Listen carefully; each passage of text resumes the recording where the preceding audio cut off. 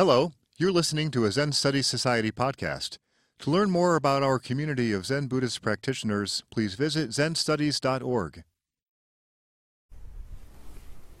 Thank you all for being here.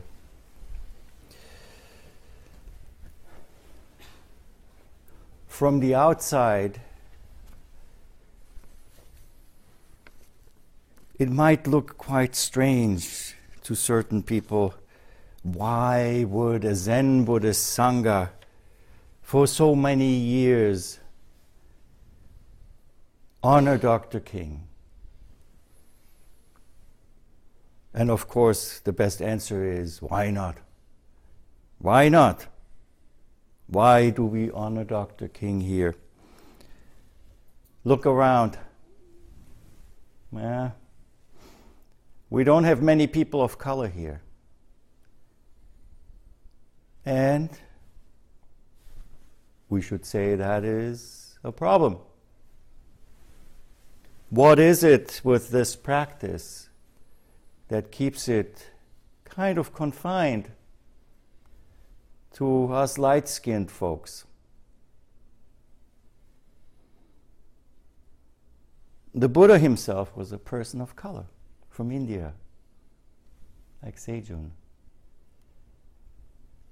Yesterday we had a visitor from Japan, Matsubara Osho, who studied here in America, who married an African-American woman.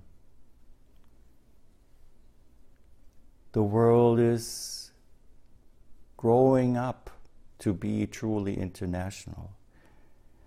If you had been here yesterday in the afternoon, you would have heard Nina, the little offspring, run up and down the stairs.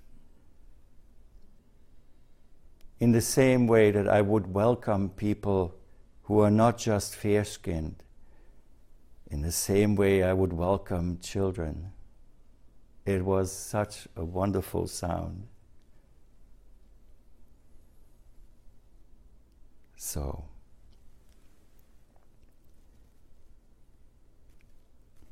I think it's a terrible thing to just put one quote up there. No quote can capture a lifetime of activism, a lifetime of any being. So, for that reason, in my rather loose talk today, I have a lot of quotes. And I will fill them in as I see them fit in the storyline, in the little, very thin red thread that might develop here.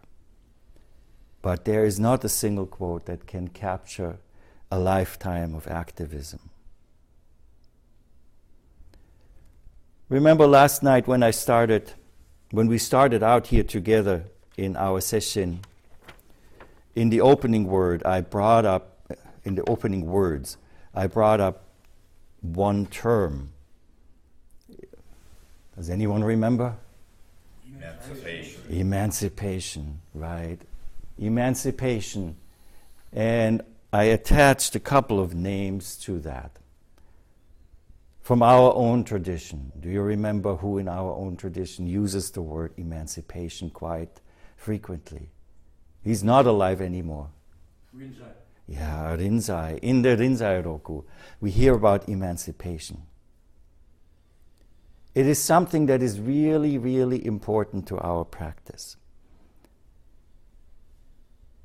What does emancipation mean to Rinzai Zen practitioners? That's a very good question. Let me read you a quote from the Rinzai Roku. And please keep in mind, this quote really shows how important language is, how important context is. Because I'm reading this here at the same time where we are talking about Dr. King, who was a really fierce proponent of nonviolence. So keep that in mind, how it could be misunderstood, and don't misunderstand it, please. Followers of the way, if you want insight into Dharma as is, just don't be taken by the deluded views of others. Whatever you encounter, either within or without, slay it at once. On meeting a Buddha, slay the Buddha. On meeting a patriarch, slay the patriarch. On meeting an arhat, slay the arhat. On meeting your parents, slay your parents. On meeting your kinsmen, slay your kinsmen, and you attain emancipation. By not cleaving to things, you freely pass through.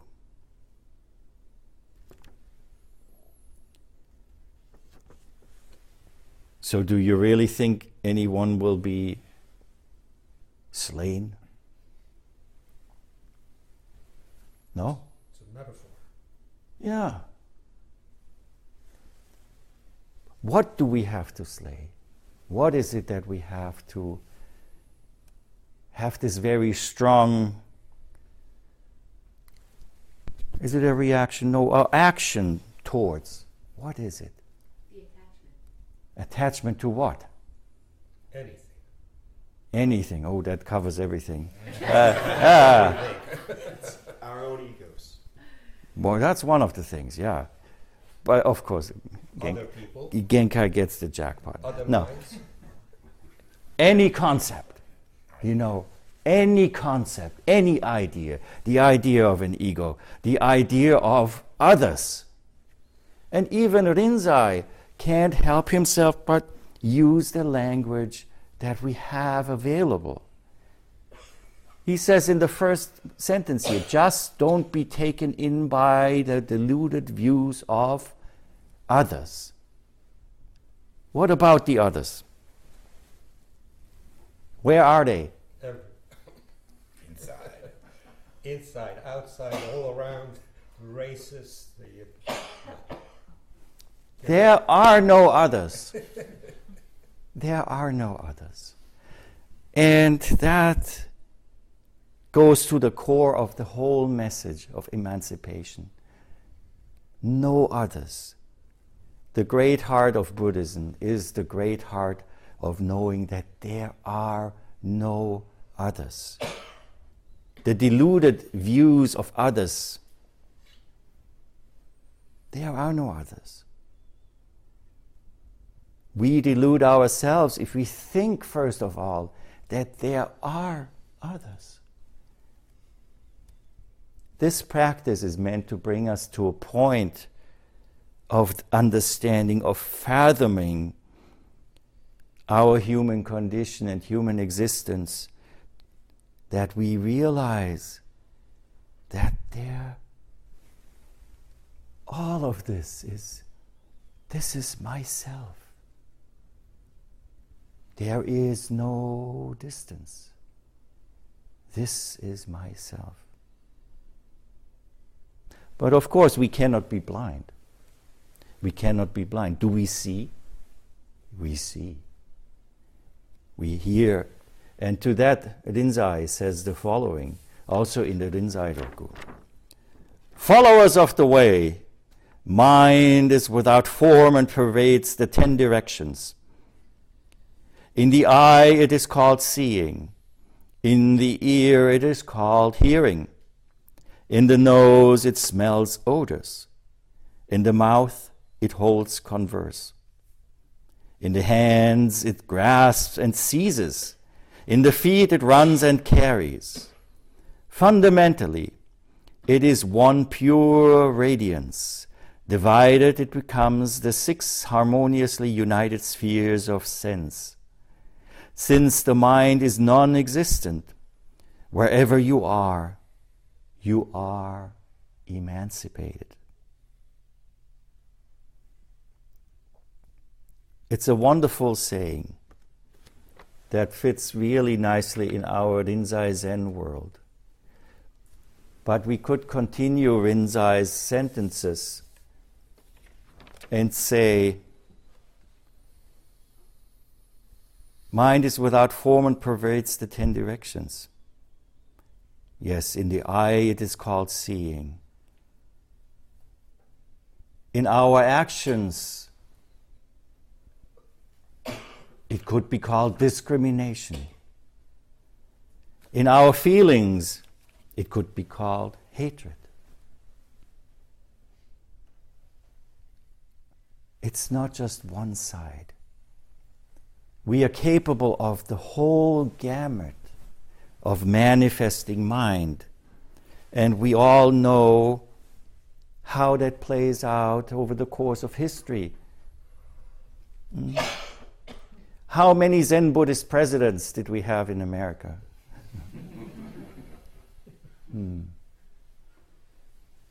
We might contemplate that in modern times maybe we are reaching something close to emptiness. But not the full emptiness, but the absence of something that also is unspeakable. But looking at the history, did the Japanese system do much better than the Western systems? Was Zen Buddhism there? Clearly not. If you go to Kyoto, you find Mimiyama. Have you been there? Have you seen Mimiyama? It's just a little hill. And then you look up the characters and it says Ear Mountain. Oh, interesting. It doesn't look like an ear. No, it's a mountain that was amassed from the cut-off ears of the enemies in one of the Japanese overseas wars.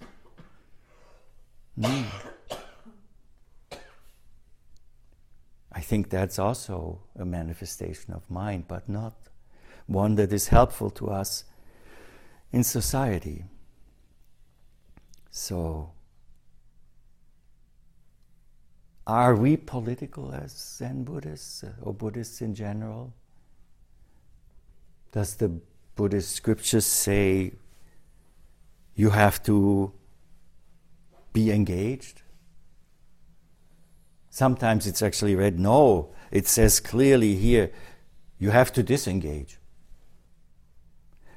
But is there really such a thing as engaged Buddhism? Or is there no such thing as non-engaged?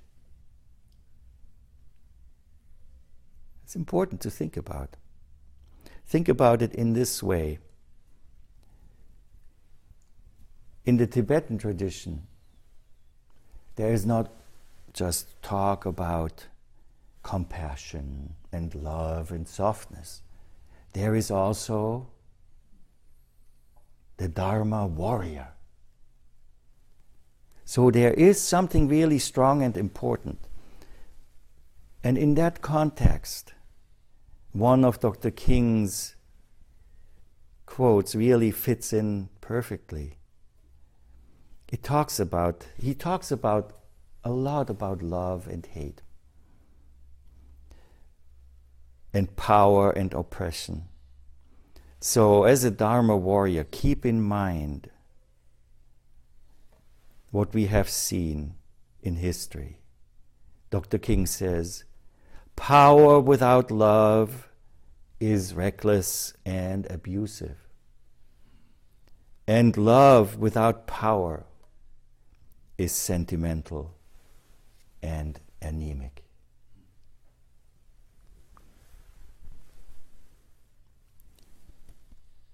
So whenever I read what Dr. King wrote,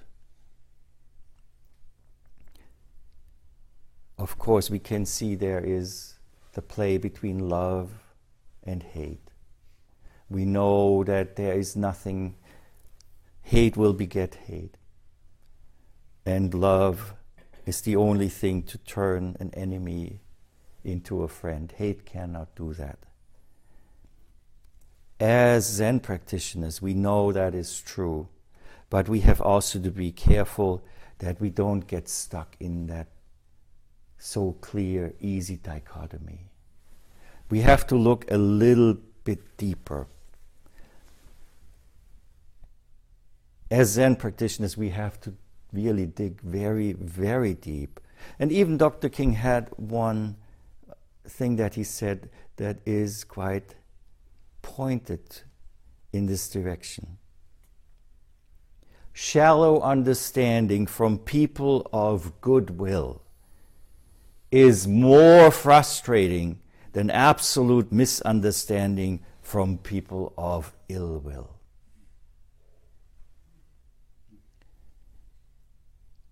What that means, I think we all would consider ourselves people of goodwill. And what we are being told here is just saying that is not enough. Just saying it will not cut it.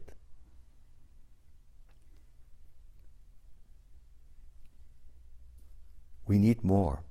And that is the Dharma warrior, the aspect of the Dharma warrior who actively helps transform this fleeting world of the 10,000 things. We could say from the absolute point of view of the universe, human beings don't matter. In these cataclysmic forces and dimensions that are out in the universe, in the cosmos, humans don't really matter. This is the same as Hakuin saying to his teacher after having his first experience of Mu, when Shoju Rojin asked him, well, so how do you understand the koan of the dog and Buddha nature? Do you remember what Hakuin said? Can't lay a hand or a foot on that one. Can't lay a hand or foot on that one. You know what his teacher did? Shoju Rojin. He grabbed his nose and what about that? This is the same dichotomy or the same challenge we have here. Well, of course, thinking about the universe and abstraction and all of that, it doesn't really matter. But wait until your nose gets twisted. Then you know it is very, very real.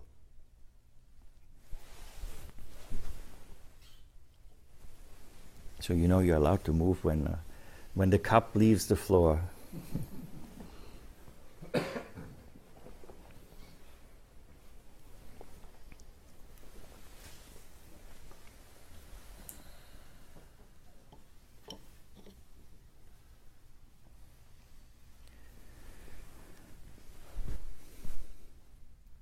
So one of the things that we as Zen practitioners make an effort to do is to try to exit out of that cage of dualism, of polarity, of that dichotomy. Again, if there are no others, where would there be dualism?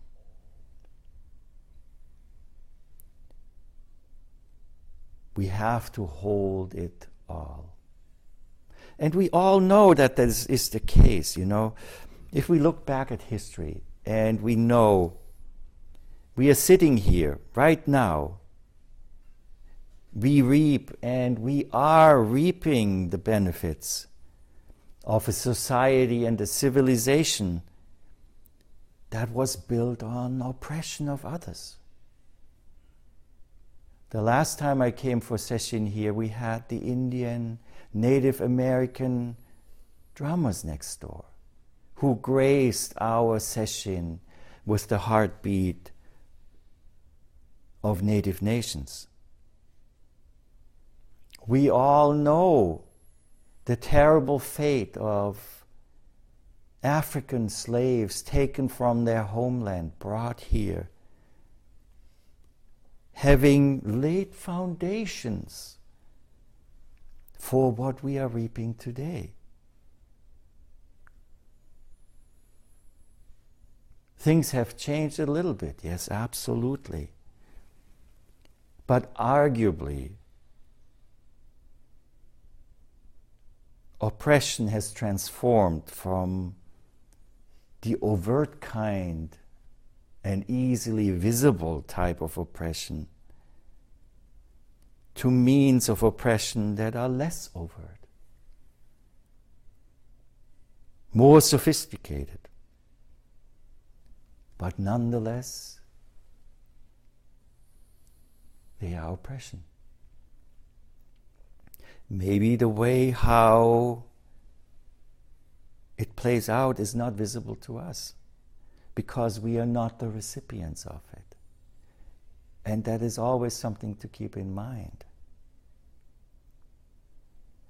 There's the talk about white privilege. And one might say, well, what does that have to do with Zen practice? We have to examine what that means.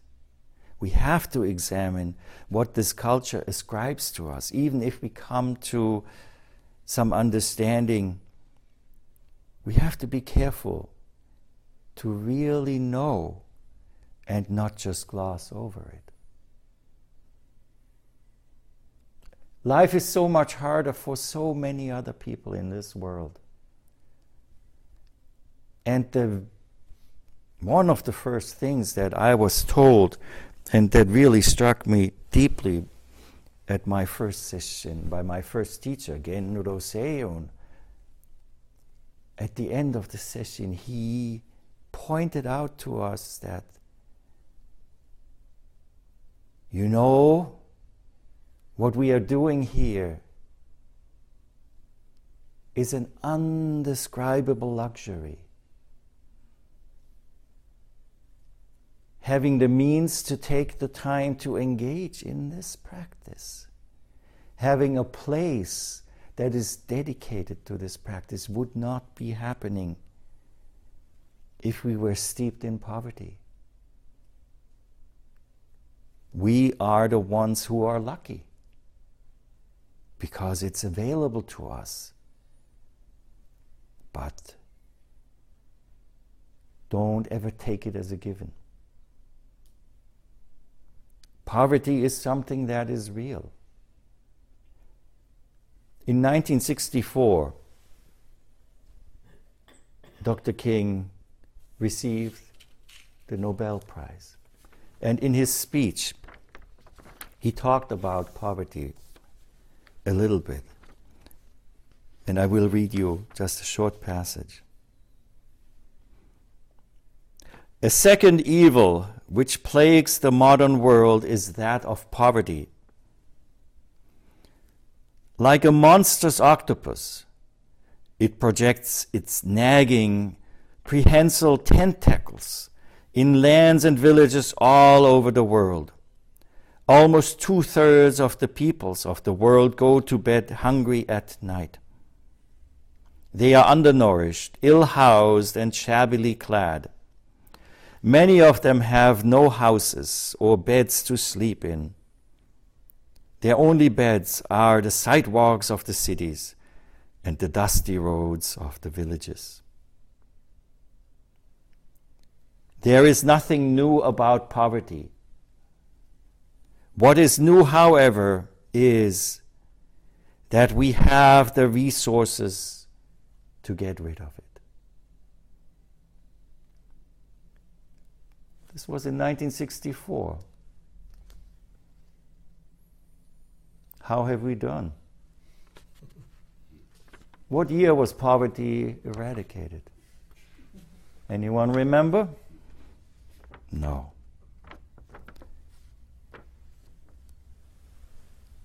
This poverty of means is, however, just one type of poverty.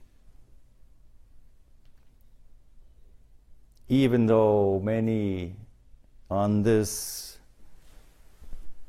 island of Manhattan live well,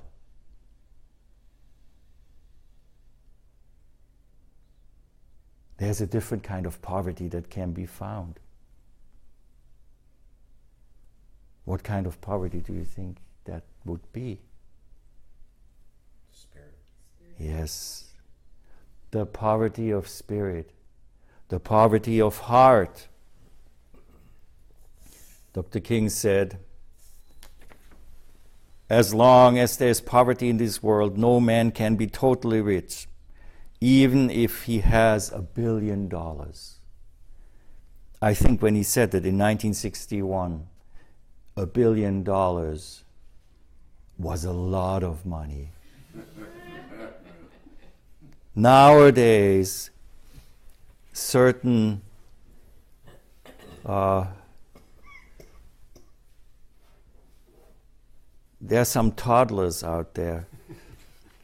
They are asking for $5 and more billion to put some kind of enclosure around their playground that they think to own. And that is the manifestation of the poverty of spirit. The poverty of spirit it leads back to what I cited Dr. King saying about power without love, being reckless and abusive. But at the same time also love without power. Now, one of the things in the dichotomy of rich and poor, of good and evil, black and white, is that we'd like to interact with the poles of that spectrum.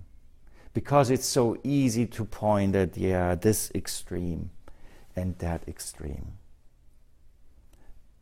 But what we have to realize, of course, is in between you find, what do you find often? The biggest enabler of the ills of society are not the extremes. What is it? The indifferent masses.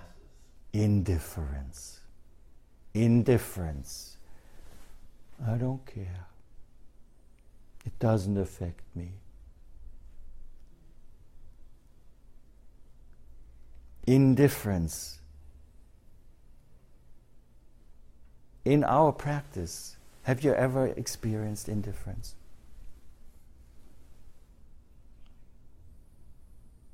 Well, it comes down the pike quite often, right? Right? Indifference is so much this, it's almost like a sticky mucus-like substance. It's yucky. And it makes things slower. We have to break out of this indifference in our practice as well, you know.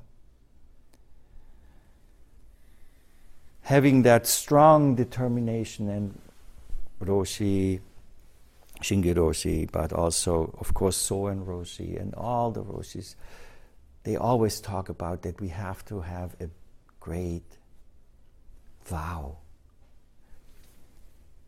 And that great vow, may it be whatever it is first of all to pull us out of that stagnation of indifference.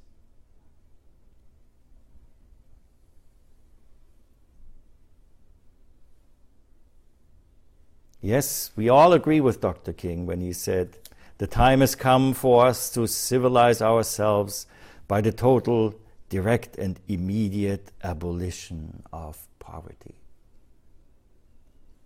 So while we might not be able to give material alms or material gifts to help in this world, there is something that we can give that does not cost us a single cent. And that would be ourselves. giving ourselves freely away, is the generosity of a bodhisattva. Dr. King strikes me as an undeclared bodhisattva. And there are so many others, undeclared bodhisattvas, that knowingly, unknowingly, willingly or unwillingly participated in helping us as society and as humanity to grow. So in the context of the civil rights movement, there's not just Dr. King. I'm thinking of other bodhisattvas like Rosa Parks or Emmett Till. If you don't know who Emmett Till is, after session, please go and look it up. I would call him an unwilling, not by his choice, bodhisattva.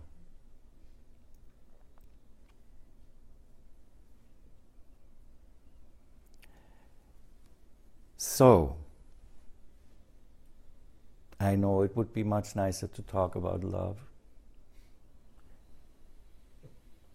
And I promise you, if you follow this practice with open eyes, it is the one thing you will come back to over and over again. There is nothing that is more powerful. There is nothing that will let us know more that there are no others than this experience of true love.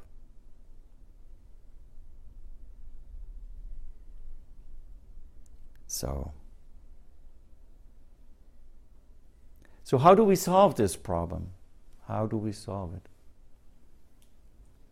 Dr. King said, the best way to solve any problem is to remove its cause. Well, now from a Zen point of view, that would be saying, well, do we have to commit seppuku? We have to kill the ego. Not only our kinsmen, our parents. What is the cause? What is the cause? Any Buddhists here? No? No. Who talks about the cause of all this suffering? Shakyamuni himself. Does he identify anything that stands behind that? Craving. In the craving zoo. Have you been to the craving zoo? No? No? There are 3 animals in there, right? You don't even have to go anywhere to visit that zoo. Everybody has that cage inside, right? What are those animals? Greed, anger, and delusion. And what are the actual animals in the picture?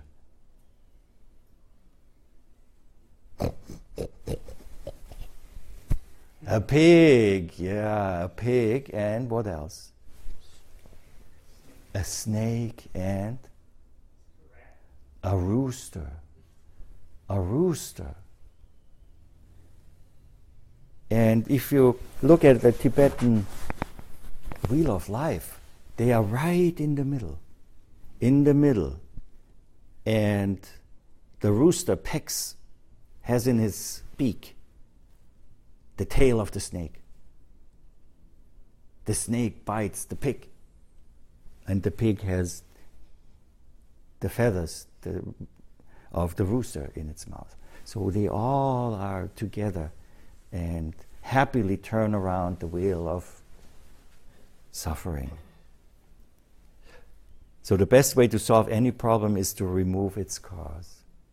We as Buddhist practitioners are really well equipped to know where the work lies then. Greed, anger, and delusion. The rooster, the snake, and the pig. So, when we look at history, we can feel bad about what happened. What can we do about it? About what happened? About the past? Yeah. Nothing. Nothing. Atone. Okay. Who's right? Both. We cannot change the past, but we can learn from it. And atonement is one of the ways we do it. Remember, we in the morning service, not today because we had a ceremony, but usually there's a verse of atonement in there. All the harmful karma ever committed. Yeah, remember that? Next door, that room, what name does it have? Koindo. The Hall of Light and Dark.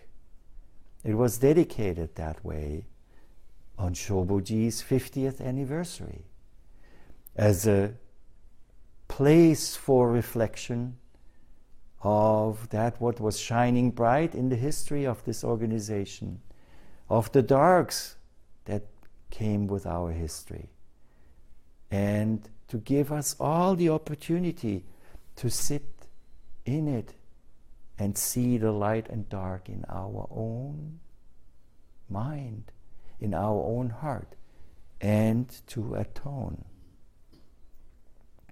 Atonement, principally, is the recognition of our own incompleteness. None of us is infallible. And it takes a lot of guts to come to that understanding and to live up to it.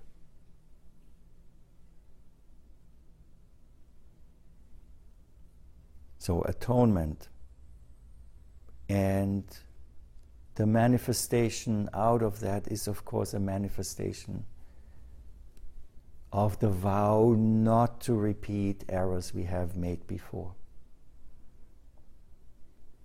You know how difficult that is. Yeah? In Zazen. I will not stray and think. I will not stray. I will be single-minded. Oh. What's for lunch?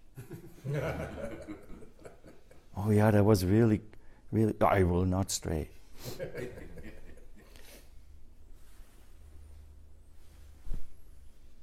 And that's okay. That's how we learn. That's how we learn. And that's how we also as society should learn. And in the end, can you change society? Who is able to change society? Joshua, why don't you please declare that there will be no more xenophobia? No more xenophobia. Okay, it's done. It's done. It would be really nice if it were that way, but it is not. However, we can sit here and we can vow to ourselves, I will be awake. I will keep an open heart, but also a bright mirror to critically, but still with compassion, look at my own shortcomings. That is how we can contribute to that change of society. giving yourself away, holding the mirror up to yourselves. Because, as I have said in many other talks before, there is no such thing as racism. There is no such thing as sexism. There is no such thing as the discrimination against women. These are not things. These are just human beings acting racist,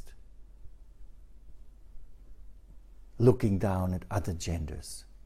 These are actions, and that's how it's perpetuated, through people doing it. That seems terrible, but it's not an abstract thing. It's a very concrete thing, a very concrete happening where we have the chance to make a difference. Not by continuing the judging, but by offering an alternative. If you see somebody act without reflecting, playing out one of those thought patterns of, oh yeah, this person is less than we are anyway. Repeating a judgment and piling it upon the judgment that they just had is not the solution. Even Dr. King says, you can have no influence over those for whom you have underlying contempt. And we all know how challenging this is. Even though we take great humor in having a toilet brush with orange bristles and somebody's face on it and sticking it in the toilet, that cannot be an attitude that we carry with us if we really want to make a difference. In Dr. King's word, it would be different. He would say it like this about nonviolence and compassion. He said, "Here is the true meaning of the value of compassion and nonviolence. When it helps us to see the enemy's point of view, to hear his questions, to know his assessment of ourselves. For from his view, we may indeed see the basic weaknesses of our own condition. And if we are mature, we may learn and grow and profit from the wisdom of the brothers and sisters who are called the opposition."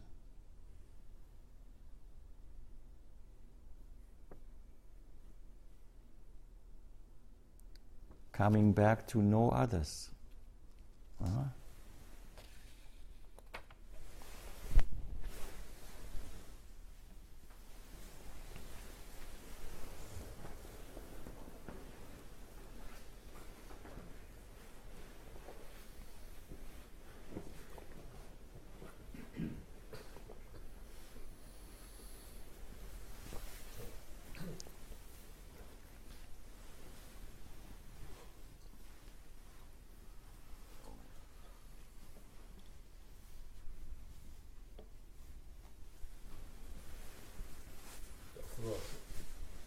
Genkai.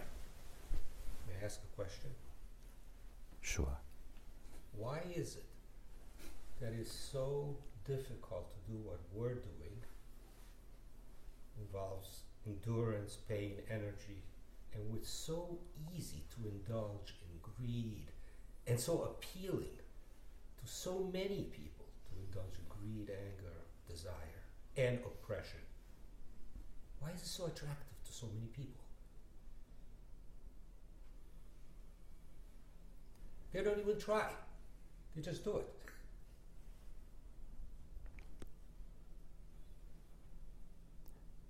It's a very interesting and good question, right? that is happening, one of the reasons why it's happening is a question like this happens because we're still thinking of them as being others. And when we change the question and ask ourselves, am I still engaged, even marginally, in those activities? And we probably will find out, yeah, guilty as charged. So,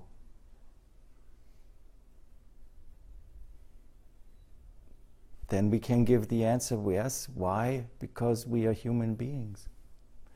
We are human beings, and even though we might have some awakened or more awake mind and heart that sees this, what would bring us to look at them, at others, is the problem. That is the problem. Because it's so easy to objectify others when they serve us. It's so easy to project everything we don't like about ourselves onto others.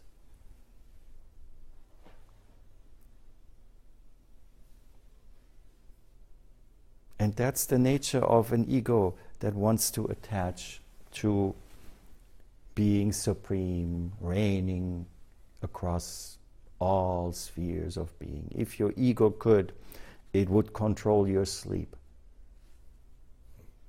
Sometimes maybe you have dreams where your ego comes in and tells you all kinds of wonderful things, or not so wonderful. But stagnation, fixation, and the ego is very, very tricky with that. You know, yes, we are, to a certain degree, we are still animals. You know, we are mammals. We consume other living things. And we have a very strong sense of, I have to survive. Survive, survive, survive. That's natural. But we have this mind that Rinzai talks about that allows us to see not only with the 6 sense organs, but also then with our hearts.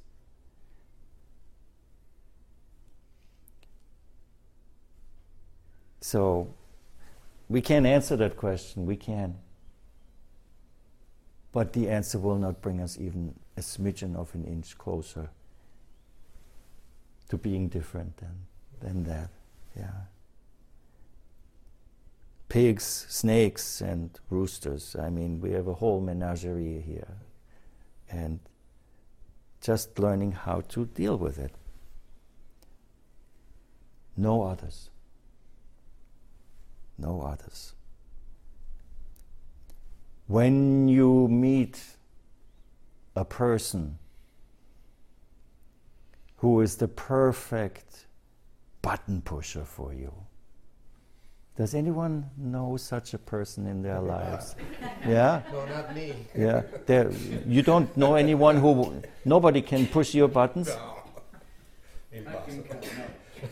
I'm saying it's not Genkai. No. Right. Right. But we all know there is somebody out there who is just waiting, yeah? And now that also goes into the direction of your question, Genkai. When that happens, this is one of the hardest things to do. This is myself. This person is yourself. This is myself.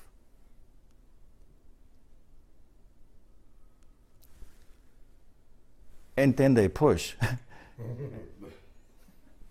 It probably will do what it usually does, yeah? Yeah, you're not going to get angry. But already, you have given yourself. Now, this is the opposite. You have taken away for a moment the distance. This is myself. And that is true for whoever it may be. Opposition is a great solution in a political place, in a two-dimensional place where we have these polarities. But in your practice and in your life, in your relationship with other human beings, getting rid of that distance, getting rid of the other, is the practice that will allow to hold all. And it is difficult.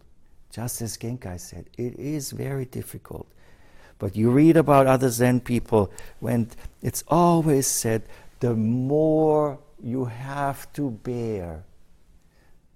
In the Diamond Sutras, in the Diamond Sutra, Shingyō Roshi always cites that about the karmic, those who had bad karma currently, because of their challenges, they will be able to emancipate themselves.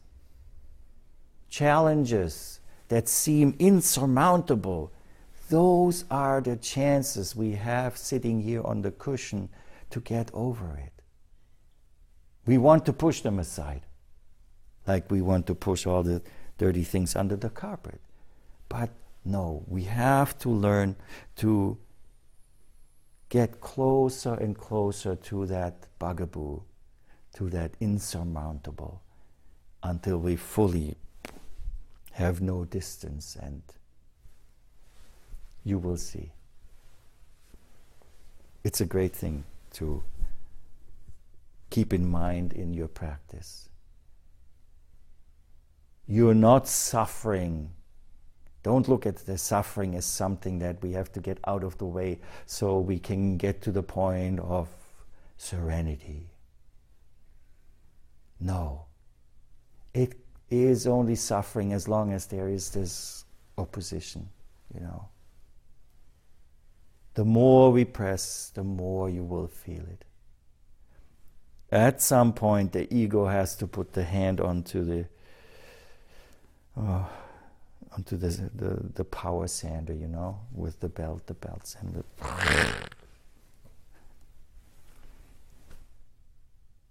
Ego doesn't like that. Yeah. But the more we push, the more we become aware of these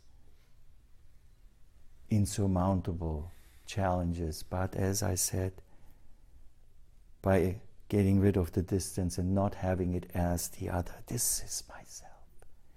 This pain is myself. It's all part of our lives. So that is the greatest chance.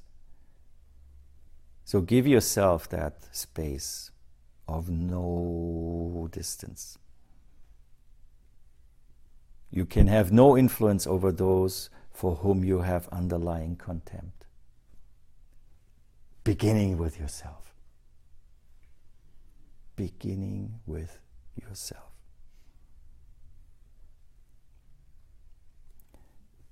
Non-violence in that context of our practice can learn from what Dr. King said here. Non-violence means avoiding not only external physical violence, but also internal violence of spirit. You not only refuse to shoot a man, but you refuse to hate him.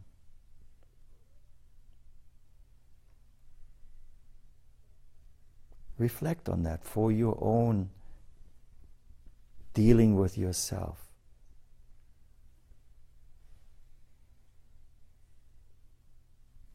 And it says also, let me see, in my many, here, Dr. King must have had some kind of, this sounds to me like karma. If you succumb to the temptation of using violence in the struggle, unborn generations will be the recipients of a long and desolate night of bitterness, and your chief legacy to the future will be an endless reign of meaningless chaos.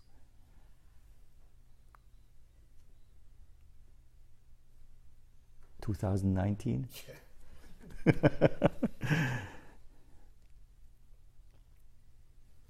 Our practice with ourselves has to be non-violent too. Even though we heard Rinzai talking about slaying your parents, slaying the Buddha, the non-violent way of doing that.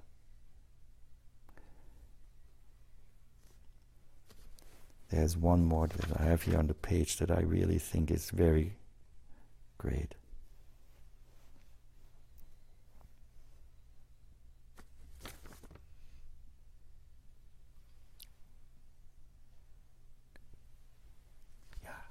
Here it is. Through violence, you may murder the liar, but you cannot murder the lie, nor establish the truth. Through violence, you murder the hater, but you do not murder hate.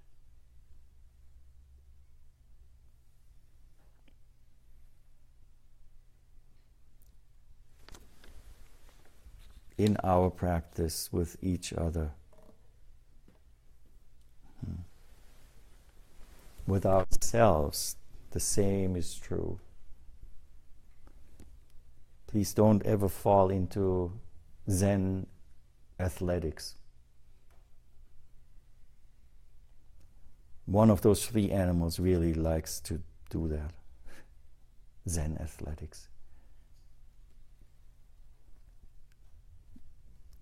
Develop that openness of heart that you can feel when you see somebody like Dr. King, who dedicated his life to the fullest in such a way that his life was prematurely taken from him by somebody who saw him as what? As other. As soon as our thinking, our feeling of otherness comes into play, racism, sexism, xenophobia, whatever other terrible thing you can add to that comes into existence. So please, for the rest of this session,